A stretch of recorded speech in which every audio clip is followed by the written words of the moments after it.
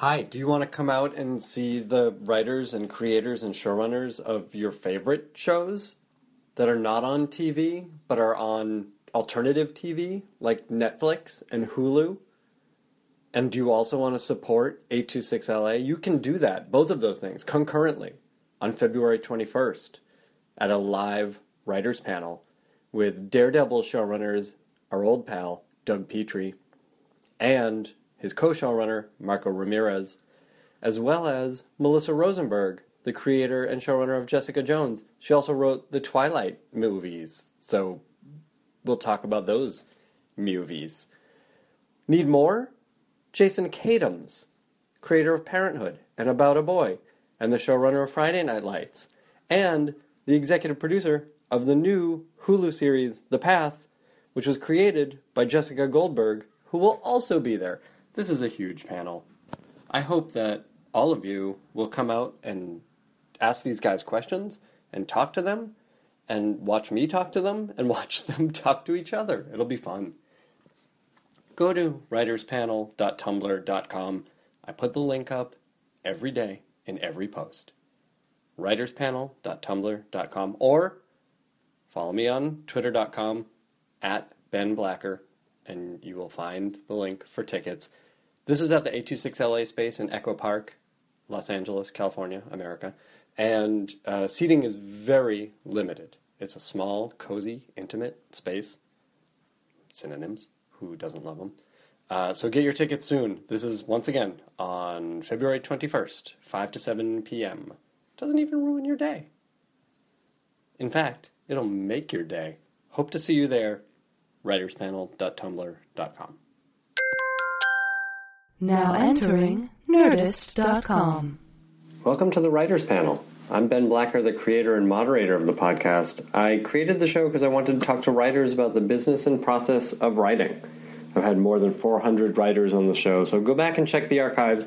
I'm sure you'll find more creators and more shows that you're interested in.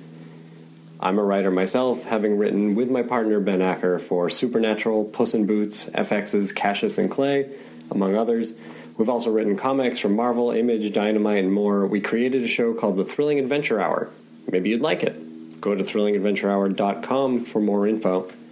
Let me know who you want to hear on this podcast by following me on Twitter @BenBlacker, like the color, only more so. And follow me on Tumblr at writerspanel.tumblr.com. And if you enjoy the show, please leave a review on iTunes. It always makes me feel good about myself.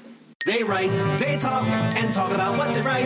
Tune in tonight, or whenever the time is right. It's the Writers Panel with Ben Blacker, and it's starting now. Oh, yeah!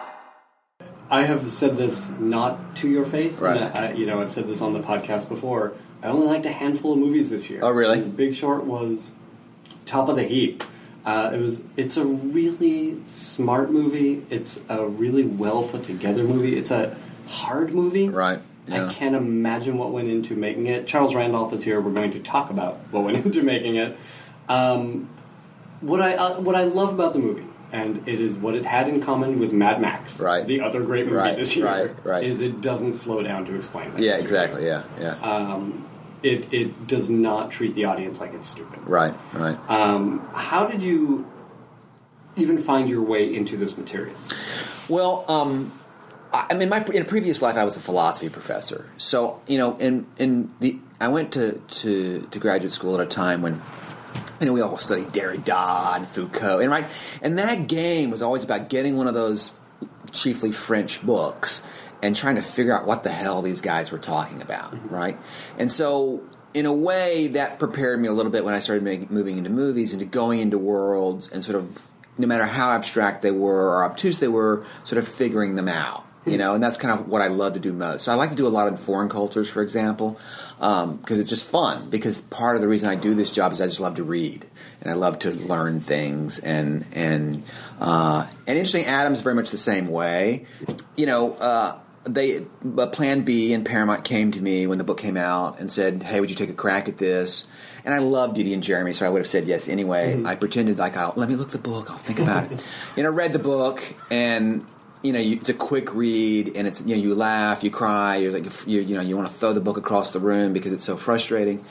And so it was, you know, it was a daunting task, but absolutely, I mean, the complexity of it was what was interesting. Yeah, I've talked to a lot of writers lately, especially, who look at putting together a story as solving a puzzle that already exists. Yeah, absolutely. Yeah. And it sounds like that's what attracts. Yeah, it is. You know, we're in this weird moment where I feel like the film school video store nerd approach, which was always about making movies about other movies, is giving way to this sort of breakdown between fiction and nonfiction, and so that, you know, we've kind of exhausted all these tropes in a way, and so now we're looking for what true life can give us, what little prosaic moments that you can't capture. And I think social media has had a huge impact there, because I believe that people are watching things online, and they're watching real. We have cameras going and filming real experiences for the first time. My wife's actually working on a college course where she takes filmic representations of intense emotional experiences and compares them to existent video footage, like what it means to actually die in real life versus what it means to die in a movie. You know what I mean? Right? How different they are. Or, you know, these videos you see of little kids who suddenly realize their dad has come back from Iraq and is in the room, you know, or in the gym, and it's like this moving thing. You know, those experiences versus how we portray reunion. You know, and it's and I apologize. I'm going to interrupt you a whole lot because I want to dig deep on some of the stuff, and I don't want to ask you to sort of sum up her course in a minute. Right. But what is she looking for? She's looking for the differential between how filmmakers create portrayals of intense emotions versus how they really exist, given the fact we have so many great video records now, because we've been, for the last 10, 15 years, we've been recording everything everywhere, and we'll continue to do so. It started off with her reading a book on killing and how different the experience of killing is for people versus how it's portrayed in the movie. So anyway, so she's doing this course, and it has occurred to me in discussion with her about how much is available to us now of the minutia of everyday life. And so I think what a lot of us are trying to do is you're trying to find stories that, you know, take us deeper into what is real life, separate and apart from the movies, you know, and not to say those other movies aren't great and fantastic, they're their own thing, and so I personally get really excited when it's a crazy world we haven't seen before that has these intense human experiences that we can sort of portray that haven't been portrayed, and so yeah, I think, you know, one of the challenges of this was, okay, how do we, in a world of professionals who are dealing with, you know, these financial products at such an intense level of abstraction, how are they thinking about it, right? And the truth is they were not. What's so interesting is when you actually start talking to these bond traders, they had no idea what the products were really about. All they knew is there was a price and there was a market, and they were trying to get the best price, either buying or selling they could, right? And these are guys who are serious players in that business, making millions of dollars, who had no idea really what. I mean, they could tell you in a 30-second soundbite, but you'd ask them a very specific question, like, in a mortgage bond, the tranches, which is the layers of profit that come in, are those tied to a specific set of mortgages? Or are they just the profit flows from the whole group, right? And the answer is the latter. Most bond traders couldn't answer that question. Sure. Yeah, they just couldn't say, well, I don't know. Yeah, I guess maybe it's about 100 of the more. I don't know. They're tied to the more. I don't know. Right. They knew the thing that they knew, and it existed on sort of an abstract level. Exactly. But because what you're doing in a bank like that is you're often illegally you're front running, or which is you're trading against your own clients, or you're taking information from one side of the bank and you're sort of importing it to the other side of the bank and using what you know of trades coming down the pipe to sort of to bet on the market. So yeah. So it was just when they came to us, it was one of those things of let me try and figure this out, and it was really exciting. Yeah, I mean, never mind that real world problem solving part, but a huge part of your task, because this is going to be a movie for people to watch, to watch, is, and I think you guys did a tremendous job of this, is not just humanizing these characters, but giving them real depth and stakes in what they're doing. Like, we're along on that journey for them, How the characters are in the book. They are. Have you read the book? I have not read the book. Well, the book is, and Michael casts his book well. Mm-hmm. And so it really is less of a matter of creation than isolation, right? What you're really trying to do is to find very clean arcs, which he's not providing because that's not his agenda, right? So the Mark Baum character, for example, you say, okay, this is a guy who hates banks, goes all in betting against them, because he secretly believes that our society is corrupt and incompetent, only to win and realize, oh, crap, our society is incompetent and corrupt, and then not want to cash out because the minute he cashes out, he becomes the very disease he purports to cure. Mm-hmm. And so, it was really one of those things, okay, let's isolate and just creating those arcs. And so, we're going to start with him learning about this trade, and we're going to end with him, in the original script, he was in his car when he had to make the decision, and just learned that the White House was bailing out the market instead of and Adam put him on a roof for really good reasons that had to do with, the iconography of wealth. But, it was pretty clear what that arc was going to be. Burry's arc was really clear because he was a guy who saw this trade 2 years before anybody else. He does the trade, but of course the thing with being a short seller is, it's not about being right; it's about being right on time. Because being early and being wrong are the exact same thing. The world's full of short sellers who got out because they just couldn't hang on long enough, and they ended up being right. So we knew that he was about, he's going to make this trade, he's going to wait and wait and wait, and then all the forces of the culture conspire to tell him he's wrong. And then, of course, he's going to discover he's right. So those arcs were pretty clear in the book. It was just about sort of isolating them, making them rich, and making them linear. Let's get into the nuts and bolts of that. What was literally the process? Did you sit in a room? Were you an admin in a room? Well, How did it work? Yeah, I am a big believer in starting with the characters, finding something about the characters that is interesting. And I try to avoid putting actors' pictures on the walls. I try not to allow the industry to provide me with a model. I try and let something outside of the film world provide me with a model, knowing that I'll have to make it work eventually in the industry. So what I always do is I start with the characters, and I start with a very specific image. Sometimes it's a line, sometimes it's a moment that exhausts my capacity to tell you why that evokes a human being for me. For example, for the Brad Pitt character, it was this guy wearing one of those masks. I knew he was a hypochondriac. He wears one of these masks to the airport. He sees somebody else coming towards him who's also wearing a mask, and he salutes the guy. And it tells you he has bad social skills because he's reaching out in public to somebody he shouldn't be reaching out in. It tells you he's a hypochondriac, a neurotic. It tells you he's also lonely in that neurosis, so he's reaching out to other people. And that explains a little bit why he helps these guys, even though he's no real tangible connection to them. They're just neighbors. So, I like to find that. So I find one of those for every single character. So for Annapurna's character, it's the credenza with the breast pump on it. Here's this woman in the bank. She's got nothing on the office credenza whatsoever but the breast pump, right? Which tells you she has a sort of... And breast pumps are weird. They have this mechanical steampunk type quality to them, right? And so here's this mechanical thing, and it's reduced motherhood to this mechanical thing, which tells you that she's in her femininity. She's not comfortable being truly a woman in the workplace because she's not allowed to be, right? And at the same time, it's this utilitarian thing. Her children, there's no picture of her child. It's just that. So you do things like that, and I could give you for every character what that thing was.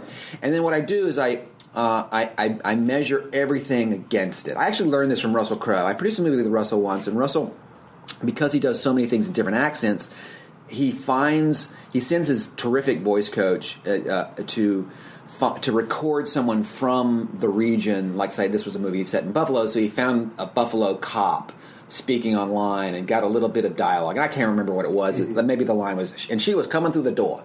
And so he basically then has this as a mantra. She was coming through the door. And he gets up before he acts, or repeats this, and it puts him in the world, and he compares everything he does against that line and the things that it evokes. And so that's what I do. I take that thing, that image, and I just, the characters, the clothing I might give them, the lines I might give them, the emotional choices they might make. I compare everything to that, so it gives me a sort of consistent through line for the character, right? So that's how I start with character. And so you just kind of start trying to figure out, okay, what is this person? Who is this person? And then in this particular case, because we didn't have anything outside of finance, I started with a Florida section. because the Florida section was wholly made up. It was the thing that was not in the book. In the book, Michael refers to them going down to Florida and checking mortgages, but that's all. So we made up all that stuff because we wanted to broaden it beyond finance people to show the effect on mortgage brokers, on the real estate brokers, the renters, the stripper, all those people. So so started with the Florida section. And that actually changed the tone, actually, a little bit. When I first started, I had more of a Milos Forman style, in my head, which is a little, which the satire is quite light. Mm-hmm. It's not very overt. And then when I did the Florida section, I thought, oh, actually, this world can sustain some pretty heavy, direct satire. Pretty heavy, direct comedy. And that section's interesting because it shows the difference between Adam and I. And when Adam came in, he took that satire and he moved it into farce. And that was a genius move for reasons that we'll talk about. But he added the alligator. What he added to the Florida section, this great alligator. So you kind of you kind of get a feeling for what the tone is. So you do character first, then you find the tone, and it usually helps to write a little bit to find the tone. The book, though, was straight reporting. Yeah, it wasn't really. You're putting that satire. We're not. Yeah, it was not. Michael would never deem to do satire because that's not legitimate. But you can't make fun of your characters, and he would never do that. Right. But another writer could come in to attack this book and do that method. I mean, Moneyball was that. Right? Yeah, absolutely. No, I mean, the thing we sold initially to Paramount is we're going to laugh as much as we can on our way to getting pissed off, right? And why that approach, though? Because it felt like the thing that hadn't been done. Because we'd had a lot of other stuff, and that's also there are these in the book these great absurdities, and that was what was interesting. The actual reportage was fascinating, but I thought what is emotional is the absurdity of this, the craziness of this, the fact the richest people on the planet create this system for getting richer, and then they are victimized by their own system. I mean, the irony of it was too Shakespearean and too big not to sort of cash in on. But it felt like you had to do it in a pretty comedic way. Now, in fairness to Adam, Adam's comedic sensibility is bigger, and he really took it to the moon and really made it work. And I think probably if you were to read my original draft before he came involved, you would argue it wasn't funny enough. It didn't, it didn't quite get there, because we needed to go even further in the bigness of the comedy. Mine was probably too cleanly pitched at your average New Yorker reader, which is not a good place. I was going to say, it sounds like what you're describing is much more literary. Yeah, it was a little satirical. Satire's interesting. Satire, and I may be rambling too much. If I am, stop me. But satire is inherently a little smirky. And it supposes a certain sort of superiority. That's why it doesn't work very well often. And what's so interesting about farce is it's generous. Farce is full of this desire to make you laugh. Yeah, it's not exclusionary. Yeah, one of my pet theories, and it's probably utter bullshit, but I'm going to stick with it, is that dramatic writers want to be respected and comedic writers want to be loved. And I think if we pretend that theory is correct for just a second, that's sort of a difference between how I write and how Adam writes. I'm much more pretentious. I'm much more concerned that you respect, that I show you how, the complexity of this world. And he just has this lovely, entertainers, improv, stand-up guys' desire to get up and just make you laugh. And he's such a smart human being that when he does it, it transcends Forrest into something else because it's just as smart as satire, in some ways even smarter. But the move was always to make it pretty comedic, Well, this is going to derail us for a minute, but I want to kind of get into this. How does that dramatic writer approach jive with stuff you've done in the past? Well, you see, Love and Other Drugs was a romantic comedy, right? So there was that. I mean, obviously the thing about being a writer in Hollywood is what you write and what ends up on the screen are not always the same thing, right? So there was probably a lot more comedy in The Interpreter than what ended up there. Sidney is, at least at that point in his life, was a pretty serious guy, and was probably less comfortable with genre play. He was more wanting to do 3 Days of the Condor, Life of David Gale didn't really have that. It had a few sort of amusing beats, but didn't really have any, death penalty movie. Oddly, that wasn't funny. I'm not sure. It's strange how that happened. But even like left to your own devices, right? What is your voice? Yeah, I think my voice would. What is my voice? One never knows what one's voice is. But I think my voice is. I like Coen Brothers stuff. I love that kind of. That the thing where it's real and it's textured and it's grounded, but it has this edge, this subtext of. Not being amusing, but being a little wry, right? Mm-hmm. Where you let people exist in their own kind of, in their own specificity as human beings, and that sort of we sort of marvel and we are amused, and that's what I sort of love. Yeah, I mean that has bringing it back to The Big Short. Yeah. That Coen Brothers stuff does have as part of that edge. Pointing to the absurd and accepting it. Yeah, yeah. And I feel like that. Like you say, it's the comedy leading to anger. Yep. Because it's so insane, you can only laugh. Yeah, exactly. What we see absolutely. Yeah. Something I'm curious about with this film is, so you zero in on these characters, but then what seems really hard to me is tracing the character arcs with the macro of the story. Yeah, no, that's tough. That was I mean, you had the natural playing out of the market. Right. Where they make it, a framework. Yeah, you do. You would have to make this investment, and then there's what's called a short squeeze, where the banks that own these contracts pretend like they're not worth what they're worth, while they dump their own position. So you had that organically, and so on a plot level, it was okay. Mm-hmm. It was really more about in the exposition of the film and the narrative flow of the film of how do you communicate this complicated information. And still keep the audience engaged, right? And I have to say that I did not succeed at. Really? Yeah. You can tell in the Jenga game sequence, which was mine. I mean, it took me a week to come up with a damn Jenga game, right? Absolutely. And I love that. That feels like one of those things that you sit there as a writer, and then, of course, exactly. This is it. Sitting there the whole time. So I tried to do that with all the other financial concepts, and I think it just. Embedding them in the texture of the scenes, it was too hard. Mm-hmm. Just even people who are really interested in doing it just said, it's just I get lost. I don't know. And so when Adam came along, he said, no. We make it really simple, and it was a genius move. We literally have someone look at into the camera and tell us what we're talking about. And the minute he did that, it's like that classic thing in screenwriting where the dam breaks and then just everything flows. And the studio got excited because they said, yes, okay, that we can get past that. Sure. And it made it so much easier to flow the story. You could be much more elliptical because you aren't working to communicate context in the scenes the way we only have one. Then that's the scene, obviously, where they present the deal with the Jenga. That's the only scene where inside the film characters are explaining to other characters what's going on. Everything else is straight. And it just was once he did it was so freeing, right? You could do so much with it. And that really made it work. And then Adam added to that these other meta layers. So that's just one meta layer. Then we have Ryan breaking the fourth wall, which is delicious, and his voice and the voiceover there is so special, and Ryan's so good at it. And then we have when they have the text on the screen.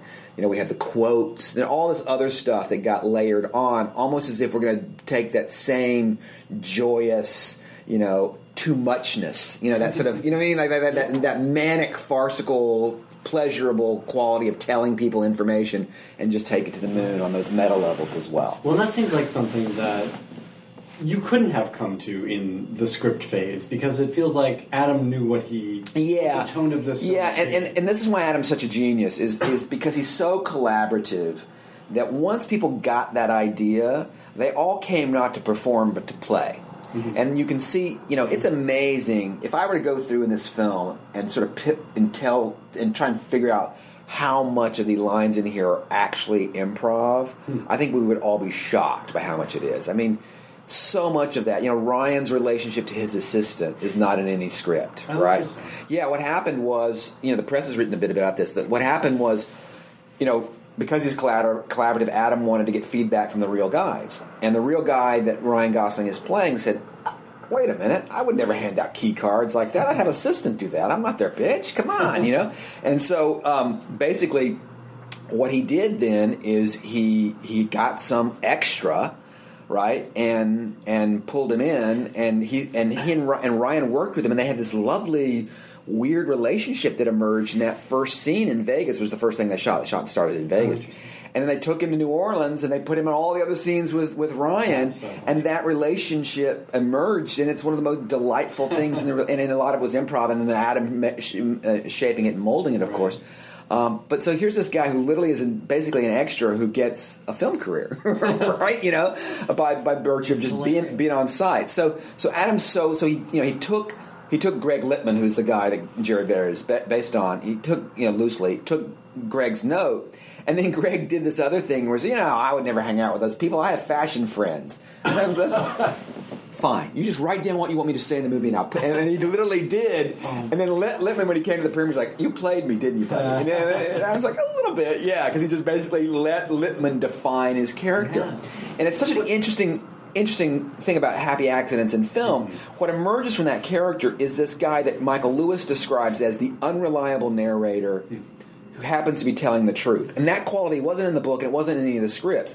It's a reflection of the fact the actor playing the role has gotten notes from the real person who doesn't like what the actor is doing and tries to incorporate that attitude back into the film. That's wild. That's genius. That's filmmaking. That's such great stuff. I mean, none of this could have been accomplished without the blueprint. I mean, the character that you zeroed in on from the very beginning is still there. Oh, which absolutely. is really interesting to me. And he was always the most fun. The mouthiest character, I mean, we all have a little bit of love for that Wolf of Wall Street, slightly sleazy banker, maybe fully sleazy, depending on who's playing them. And, and this is one of those characters.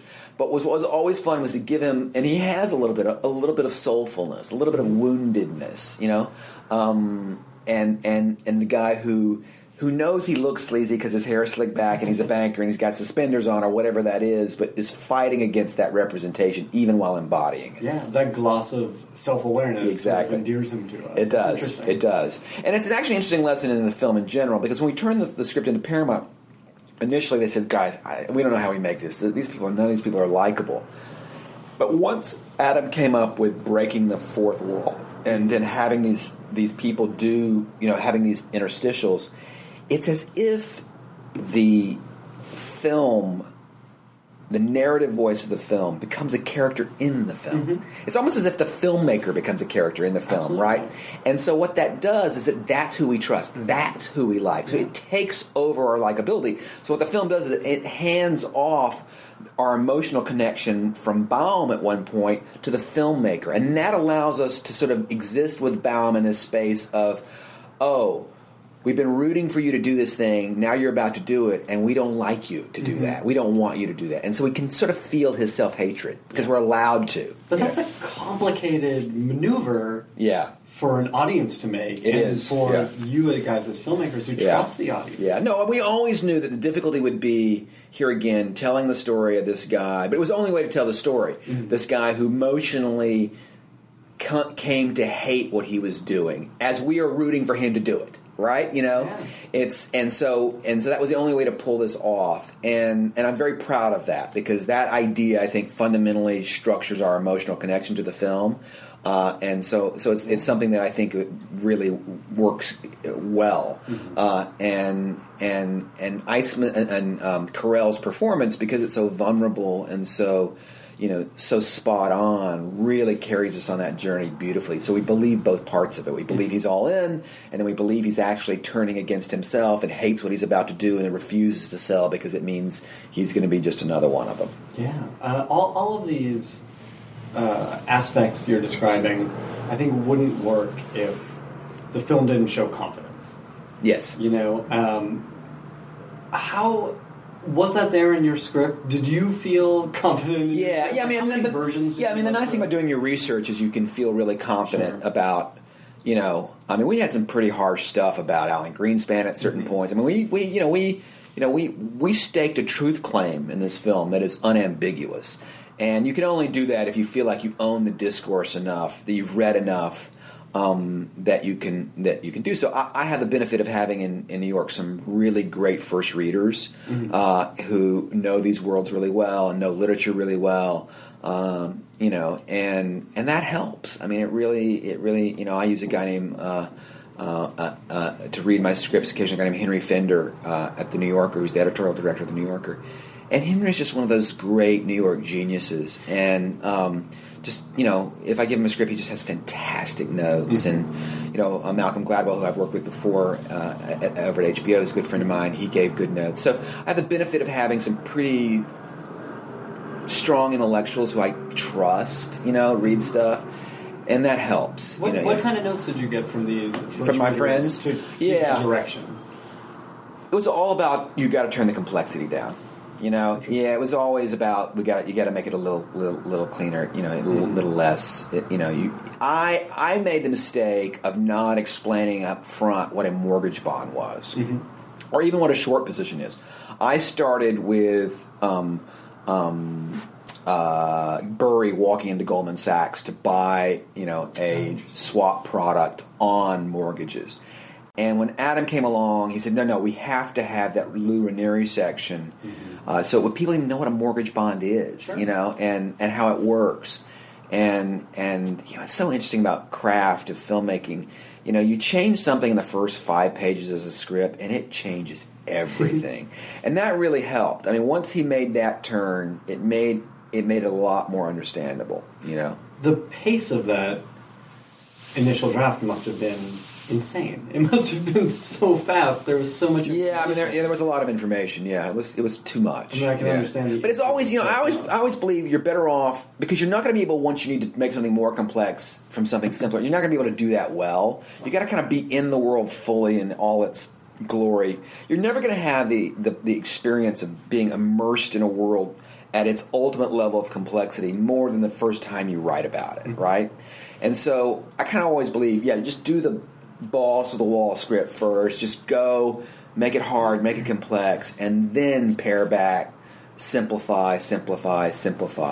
And you know, and that's true of not just complex information, but just all the stuff. I mean, that original Florida section, I think, was maybe 8-10 pages, and it ended up being 4, maybe 6. So you know, you do things like that, or I'm trying to think of another really good example of how that works. You know, the sequence in Vegas was probably, I don't know, it was pretty long. It was probably 18 pages. You know, and you know the sequence with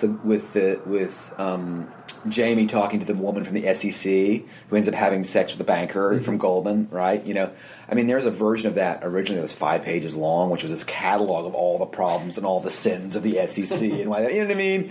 And and it just got reduced to very simple of, hey, I can't talk to you, I want to go have sex with that banker, right? Which is like a perfect way of saying exactly they're literally in bed together, right? You know, so so it's amazing how if you own the complexity first, you can always pull it back. That makes a lot of sense. Yeah. We did, it's funny in talking about this, and this often happens, is we skipped over the physical writing part of it.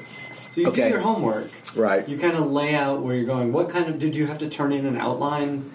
No, I just gave, we had a wonderful, terrific creative executive at Paramount named David Bobert, who's now at Sony. And if I can give you any advice, writers of the future, go to David Bobert, because he and I would just do draft after draft. It didn't matter how small it was. He would go with me in that lovely thing of, I'm not trying to hit a target he already has in his head. We were actually working on it together to find it. You know, real collaboration. And of course, Jeremy and Didi are famously the best. So that worked really well. So. So I turned in like a 1-page, this is going to be a Milos Forman-esque look at this, and it's going to be this character who, does on this journey and this character. Pretty much what's in the movie in macro terms. And that's all they made me do. Because I knew we had to find it a bit, and so, and then we just sat down and started writing. And what did your days look like writing this? And were they typical of your? Yeah, they're pretty typical. At the time I had an office, which I don't have right now. But I was living in Manhattan. I've moved upstate, so at the time I'd go into the office. I'm not much good before lunch. My brain doesn't work, you know. I'm best at 11 o'clock at night, you know. So what do you do before lunch, knowing that I go to the gym. Yeah. Now that I've gotten older, I go to the gym. Sure. Yeah, I go to the gym and play with my kids, take my kids to school, whatever, and I do You live research. your life. Yeah, I live my life. I do a lot of the things other people might do at night, and do research. You know, and research is really fun because it gets you excited about the world. So that 2 or 3 hours in the morning, I'll do research. I'll start writing at lunch, usually by longhand. I'll sit because I'm in a restaurant, and I'll sort of start making notes and sort of just imagining things, and then I'll hit the office and start typing, and that'll go to about 7. So That's a pretty good run. it's a pretty good run, and that's generally in the thick of it 7 days a week too. You know, I'm one of those people who procrastinates, so I feel perpetually guilty about not working enough. So what I end up doing is I end up not working for a while, and then working way too much for 3 months, and then not working for 3 months. I have kind of that rhythm sometimes to my life. But yeah, so the process, for this particular project was that. And I'm a big believer in the Hemingway thing of keep something for the next day you're excited about to help you get into it. So I'll always stop when I find some little moments I'm excited about writing. Okay, good, I'll start with that tomorrow. So it keeps my energy. I'm excited to start to get the next day. It's not like, blank page. God, I hate this. Yeah, that's a good approach. Yeah. And then about how long did it take you to get through that initial draft? I want to say 3 or 4 months, but then there was another 3 months of taking all this density and reducing it. And so, it was probably 5 months from the time I was hired till Jeremy and Dee Dee turned in something to Paramount. Okay. Yeah. It's interesting. I mean, you've primarily done features, but you've done some TV too, right? Yeah, I've shot a few pilots. Yeah. So mostly at HBO, yeah. Getting to take 6-8 months on a script seems not unusual in features. No, it's not. Yeah. But remember, the other thing about TV is obviously you're riffing on a world you already know, right? So it's a little different. So the pilots, obviously can take longer. Right. But I've never run a show, unfortunately. Pilots tend to take a little less. A drama pilot can take 2 or 3 months. Yeah. What's hard about shooting pilots, though, is you don't get paid. It's this weird irony of, you write this thing and you're busy casting it and running around the world, shooting in Berlin or whatever for a year to make this thing, but you're not really getting paid to do that. Yeah. And so if it doesn't go forward, you're like, I just invested a whole year of my life and I haven't been writing and I got to get some money. And if you shoot pilots back to back, it's kind of deadly, So the only thing I would say about the TV business is the upside for us as writers is fantastic, and the creative control is even more fantastic. But it is one of those things where you got to, if you have a family, you kind of have to make financial plans for how you're going to deal with the fact there's a period when it's first getting started where there's not really money involved. Interesting, yeah. Is there something about the screenplay format that you like? Have you written prose? No, I haven't. I think, people, my friends would tell you I tend to ramble a lot verbally. Like whenever we do public things, public discussions together, I tend to be the guy who's like stop. And yet I'm truly underwrite everything. Right? It's something about my own self-hatred on the page reduces everything. I just love to underwrite. I work really hard to shrink it. And so I love the economy of I have a little bit of the actor's thing of when I'm in the theater listening to my own dialogue, I want to crawl under a seat. You know what I mean? So maybe it relates to that, to this whole thing of just not loving to see my own self, less of it, present there. And so but I love the economy of a good description, or a slug line a description line that is just immediately communicates. I love the form. I love the screenplay form. I really do. I don't know why. It's an idea I find very moving. The idea that the screenplay form for some people is just the perfect expression of how you want to write. Mm-hmm. Yeah. Well, it has to be honest, right? It's a document. It's a blueprint, but it has to be a sales tool. Yeah. It has to be translated to a number of different people, different kinds of people.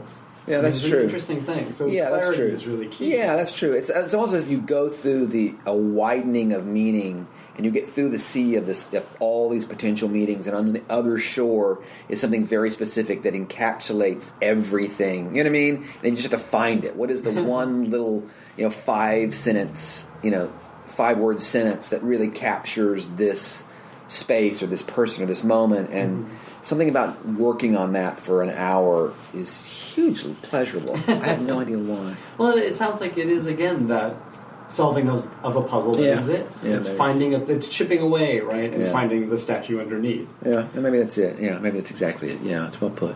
How did you get started? What was the first thing you got paid to write? And how did that come about? I used to be a philosophy professor. I lived in Vienna, in Austria. There is a show that's shot in Austria called Kommissar Rex, which is about a dog, which is a cop. It's like Beethoven type thing. But, Sure. Yeah. And a friend of mine wrote an episode in German. And this show actually is famous. He wasn't on it at the time, but Christoph Waltz was this number 2 cop on this show for about 5 years. This episode occurred in the season just before he came, but so Kommissar Rex was the first thing I'd written in German, and it's not on IMDb because I wrote under the name Chuck Randolph at the time as opposed to Charles Randolph. So there's a little. And so was it your friend brought you in? Yeah, she was a well-known journalist, and we sort of got to know the producer of the show, and we said, "Oh, well, let us do this," and he let us do it. Yeah, it was fun. So I did that, and at the time I would teach sort of cultural studies, aesthetic philosophy, and those sorts of things. So I would do different sort of praxises in various cultural forms every year. And I did documentaries one year, I did feature films one year. And the year I did feature films, I came out here to do a course at USC on the status of American genres. And I did it with a guy named Drew at USC, a professor named Drew. Sorry, Drew, I can't remember your last name. It's been 15 years. And Drew and I did this, and we would do these lectures on Tuesday, and then on Thursday we would interview writers at the Writers Guild Foundation about the genres. And I think I got to know the Farrelly brothers, or actually one of their producers. I met the Farrellys, and then one of the producers and I went to dinner, and he said, "Oh, you should write us a script. That'd be great." And so I said, "Fantastic, the Farrelly brothers want me to write a script." So that summer I wrote a script, sort of homage to John Waters, called Fat, F-A-T, and all about fat shaming and the baby beauty contest in the South or some crazy thing. And, of course, I turned it in over there at the Farrelly Brothers, and they never responded, never heard of it. But I did know someone who kind of knew someone at CAA, and I got a young guy named Sperling Reich who was just coming off a desk being franchised as an assistant to rep me. And we went out with this pitch that became The Life of David Gale. So that was 97, 98, and that's sort of how I started. On those early scripts, on the German script and even on Fat, I mean, I imagine you had spent so much time watching these things and talking about the media that you had internalized these storytelling aspects. Yeah, I mean, I think all writers, unless you're precocious or you're from New York and come from a certain kind of Upper West Side Jewish family where education is valued in that way, I think a lot of us writers come with a certain sort of suspicion that we're not going to be any good at it, or embarrassment about wanting to do it, and so you find ways to take all the magazines and read all the books and do all that stuff before you actually sit down and start writing. And I think it was kind of a version of that. I think I had always wanted to be in the film business, but I didn't want to admit that to myself. Sure. And so I just sort of I became a professor, and I studied genres and aesthetic philosophy and film theory and all that cultural studies stuff and all that film theory stuff, instead of just sitting down when I was younger and writing a script, And so I was 33 before I did so. Yeah. And the minute it happened, I left all that other stuff behind. But it was helpful. I mean, some of that stuff I still use. Some of those ideas I still use. Mm-hmm. Oh, of course. I mean, they all have to be in there. Yeah. They all make up you as a writer. Yeah. The David Gale experience must have been an enormous learning experience for you. It was. Adam Parker directed that film, and he was really generous to me. Alan Parker, being a Brit and I being new, we probably made some mistakes about our representations of Texas that were a little too didactic or whatever. And it was also my first drama.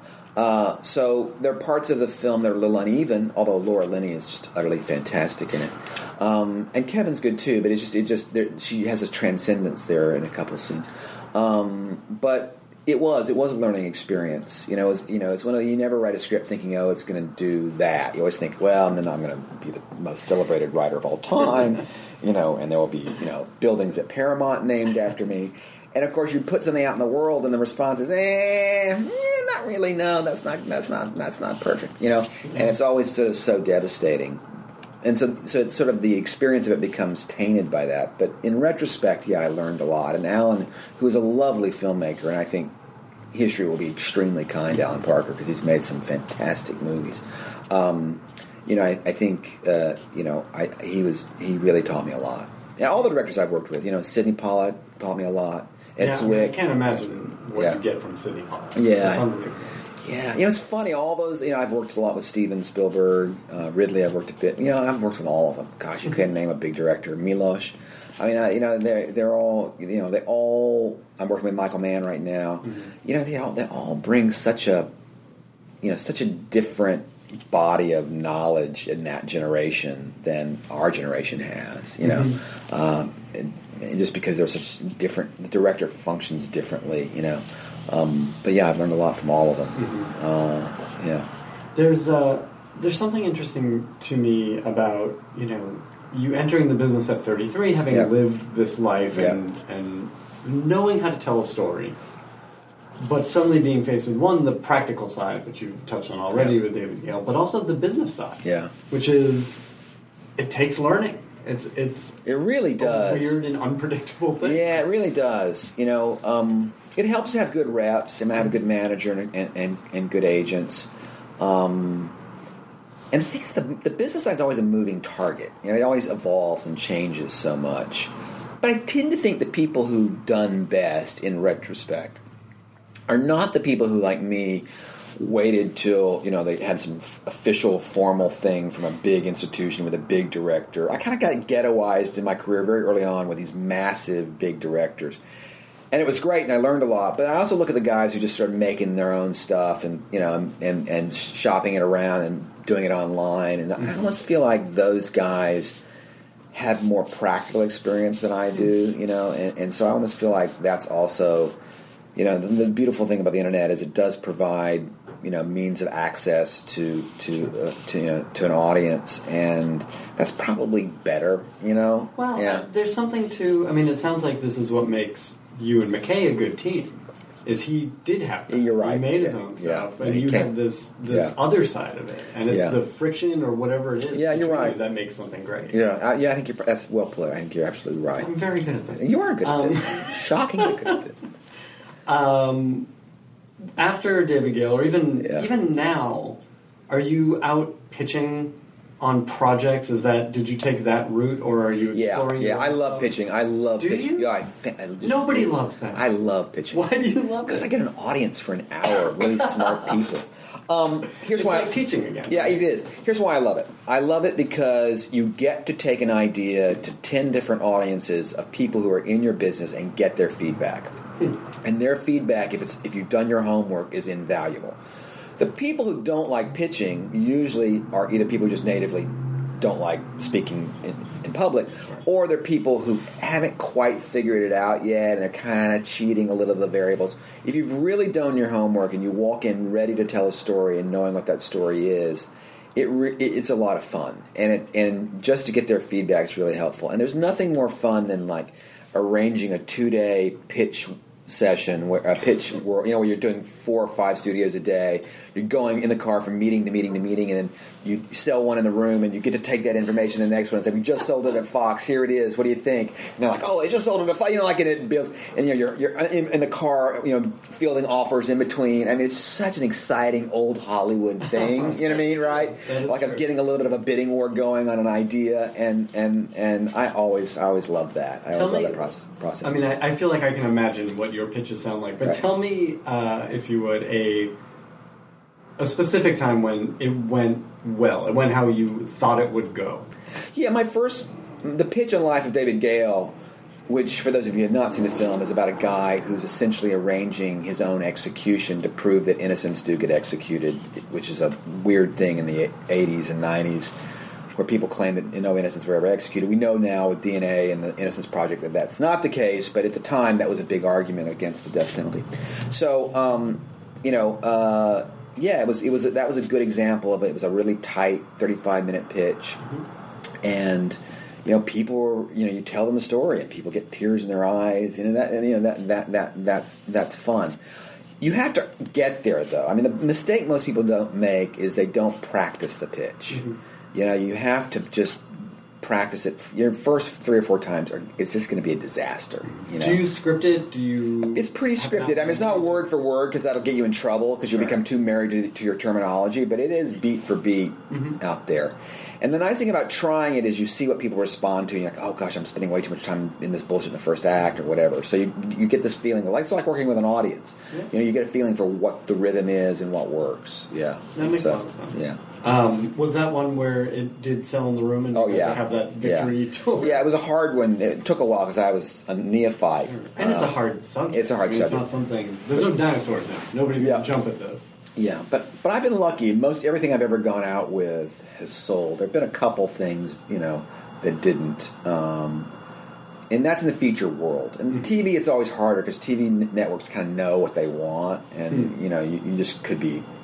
It could be the best pitch in the world, but if they're not looking for that this season, then it's not going to happen. And that's true of premium cable as well. That's not just the old network. Oh, of course, so much is out of your control. Yeah. That you can just kind of do the best thing you can do. Yeah, but it is true that features, if it's a great story in features, studios will buy it and try and get it done because it's just a great story. Because their self-understanding is it's a one-off. Investment. It's not like it's a whole. In committing $100 million, they're committing whatever it is, 20, 30, 40, 50 if it's a smaller film. And so there's that. But also, they feel like they have a sort of artistic self-consciousness with how they approach their jobs.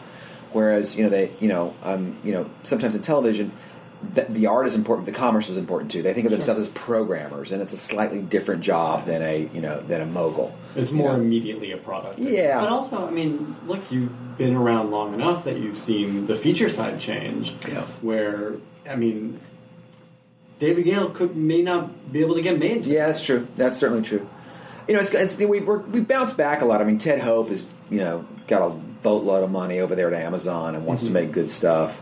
So there are a lot of, I've always been impressed, even at a studio like Paramount, which is famously a little meat and potatoes in terms of, the types of films, how Brad Gray and Mark Evans, they really want to do this other stuff as well. They feel the mandate to contribute to the culture and that's the best possible world, right, where studios know, okay, we have to have these commercial products, but at the same time, we have to have, it's important that we also have this other product. And it doesn't have to be a specialty label necessarily, but we're going to do other things that, we're going to do Charlie Kaufman. I mean, that's anybody who's making a Charlie Kaufman movie is a force for good in this world, Sure. But you've also got, I mean, it is sort of a brand name. Yeah. Charlie Kaufman. Yeah, that's true. That's true. But I mean, there's money. I mean, there's a lot of money right now, even TV, yes, but even in features. I mean, Amazon, those Netflix films, and they all are hungry.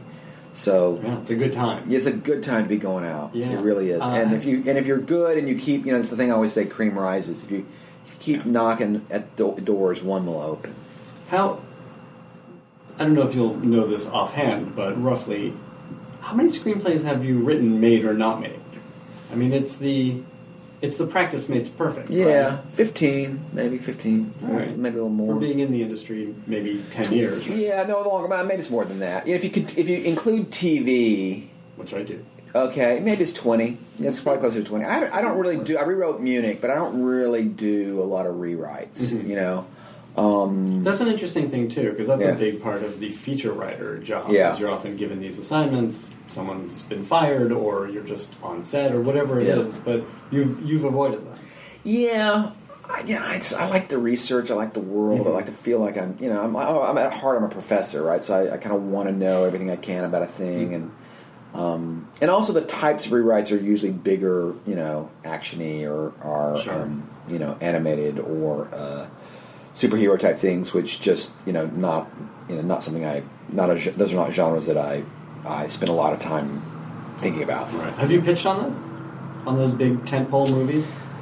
I have, although it's been sort of more quirky takes on those kinds of things. I try to avoid horse races. I feel like what happens in a horse race, if you're one of 5 writers bringing in, for this Marvel franchise a concept, is they sort of take from all the writers a direction, and you get a lot more limitations put on you than you or otherwise would. Sure. Because they feel a little bit like they own the landscape of potential ideas for this, and it gives them a lot more confidence to say, well, we should do this thing. We can cobble together yeah. something from what they've heard. Kind of. I mean, I don't think they steal directly. I don't think it's that. It's just they identify trends, and they sort of start to feel like, oh, well, 2 people said that, so that's probably a smart idea. So I think I sort of like to avoid those. But yeah, there've been some things that I pursued that are bigger genre, sci-fi especially. Doug Lyman and I are working on something right now. It's a pretty big sci-fi thing, I mean, and that seems like it's the kind of thing that makes sense for you. Right? It feels like as much as you are drawn to characters, you're also an ideas-based writer. Yeah. Which sci-fi, obviously. Yeah. That sci-fi is fantastic for that. Yeah. There are narratives. There's sort of comic book narratives I'm not good at. In part because there's an inherent relationship to character often in those worlds. And it's not that it's simplistic. It's not. They can be actually quite complex characters.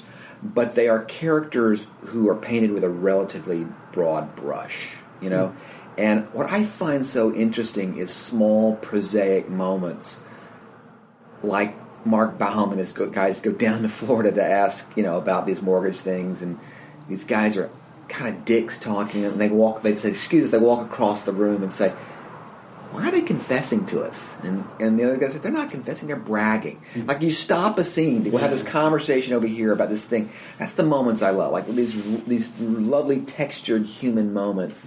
And those, the pacing of those movies doesn't really give you that much. Sure. You can get a 1 or 2 to give it some flavor, like the way disco functions in The Martian. But I like worlds built out of that stuff. Sure, absolutely. Yeah. Are there moments like that one in anything you've worked on? But I'm still primarily interested in The Big Short.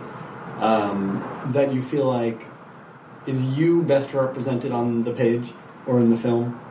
In The Big Short? Yeah, I mean the scene where the scene where I'm trying to think what Adam would say, because in fairness, I think Adam would be a better person to ask that question. I think Adam would probably argue that the scene where Ryan Gosling is presenting the deal to the guys, and that sort of back and forth, that's probably captures me better than any other scene. That's the one he sort of touched. I mean, he didn't really touch that scene very much. That's always the thing I'm curious about. Like, the thing that's there from the beginning. Right, yeah. It's hard, it's really hard in this one because Adam is such a generous rewriter that if you had a little half sentence that was interesting, he'd find a way to work it in 2 acts later. He really did one of those rewrites where he left whole stretches untouched, and then he sort of inverted things and borrowed things. It was, you can tell when a director is rewriting you with an eye towards whether or not they're going to get credit or not. Sure. And he didn't do that at all. He basically, if it met his sense of humor and his vision, which again was slightly more farcical than mine, he kept it. And if it got a little too complex, a little too wonky, he found a way to rework it. Yeah. Yeah, I mean, having talked to him only briefly, it feels like he was as compelled to tell the story as you were, doing it in the best way he knew how, which happened to jive with absolutely. Which was amazing. Yeah, he kind of always describes it as a chocolate and peanut butter kind of, And I do think there is, my sensibility is probably more dramatic than comedic. His obviously more comedic than dramatic. And in that sense, it was a really happy marriage. It absolutely works. People should go see the movie if they have not seen it yet. I'm actually going to ask you for another copy of it because I want to watch it again now. Oh, good. Of course. We always end by asking what you are watching these days, whether it's movies, TVs, or you reading books. Is there stuff that's getting you excited or inspired that you can't stop talking about? Yeah, I am obsessed with this moment in our culture right now where, due to sort of hyper-partisanship, we are fragmenting out into these little communities. Like, I'm obsessed with college campuses and the way, the social justice crowd is pursuing goals that we all find admirable if we're of the political ilk that I'm at, but at the same time find the manner so irritating, And I'm just interested in those kinds of... I think there's a lot going on in our country right now that's truly fascinating. We have, for the first time in probably 60 years, a demagogue. Who's, you know what I mean? It's like a really interesting moment where we have, this is what a popular, classic... populist demagogue sounds like, and we haven't had one of those in forever, right? So it's there's so many interesting things going on in our culture right now. We're in a weird moment, so I'm enjoying, frankly, reading the New Yorker and long form journalism. There's so many great things. If you just take the Sydney Awards that David Brooks gives out every year, that those 10 pieces, you're going to find 5 great movies.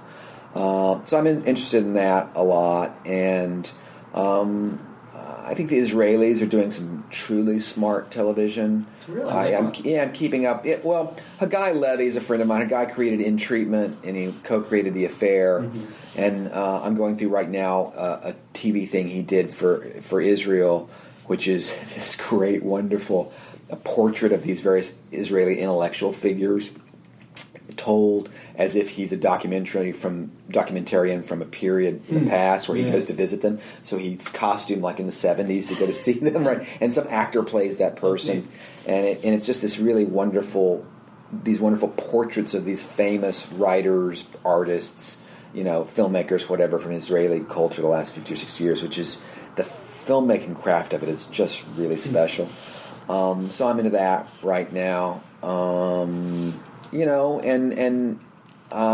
I'm waiting for the next television show that feels like a must-see, right? I think we had... What was the last one for you? I think probably Breaking Bad. Oh, no, I don't think Breaking Bad, probably Mad Men. Mad Men was probably the last sort of culturally necessary television. I mean, Breaking Bad was very good, but I don't think it was quite as necessary.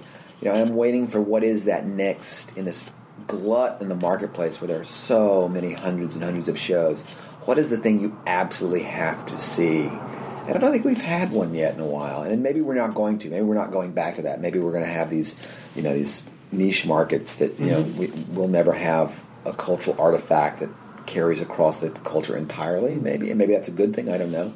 I don't usually ask this, but you've had such an interesting journey. What was the stuff that influenced you? What was the stuff that you read or watched early on that got you into stories and this cultural exploration? Love early Milos Forman. Loves of a Blonde, that stuff. What was it about that? And how old were you when you saw that? I don't know. I was probably in my 20s. It was all very real. This wonderful tone where you just let humans be humans, and it's inherently interesting in the way you capture it. It's just sort of virtuosity in filmmaking. Love Milos Forman. Big Woody Allen fan. Obviously, as all of us are, in terms of the use of language, that inspired me a lot. The philosophy of Antonio Gramsci is something I still use a lot in terms of how culture moves, and the relationship between the avant-garde and the dominant culture and how that works and how the dominant culture takes from the avant-garde and then reworks it. I find those models really helpful in thinking out memes and tropes in movies. Gosh, what else? Literature is not proven, I think, in the latter half of the 20th century to offer us so much for film. I think literature took a different flights of fancy. Tried to do things that film could not do, at least until the arrival of special effects. So I feel like we're in I do believe that the real world is probably more important for filmmakers than cinema history is for the first time. And I don't know if that's a good thing or a bad thing, but I would say if you're doing if you want to be a filmmaker, as important as learning your craft and developing, learning great films is to also be doing some social psychologies and pursuing some of these other avenues in the world, because I feel like that's sort of where we're moving. Sure. Yeah. And I think this is all good stuff for people to consider when watching your films and watching any film. Yeah, absolutely. And it's also my taste, and Sure. And yeah, it's neat to see it come out. Anyway, thank you so much for the time, Charles. Yeah. And guys, go watch The Big Short. Bye, guys. Now leaving Nerdist.com.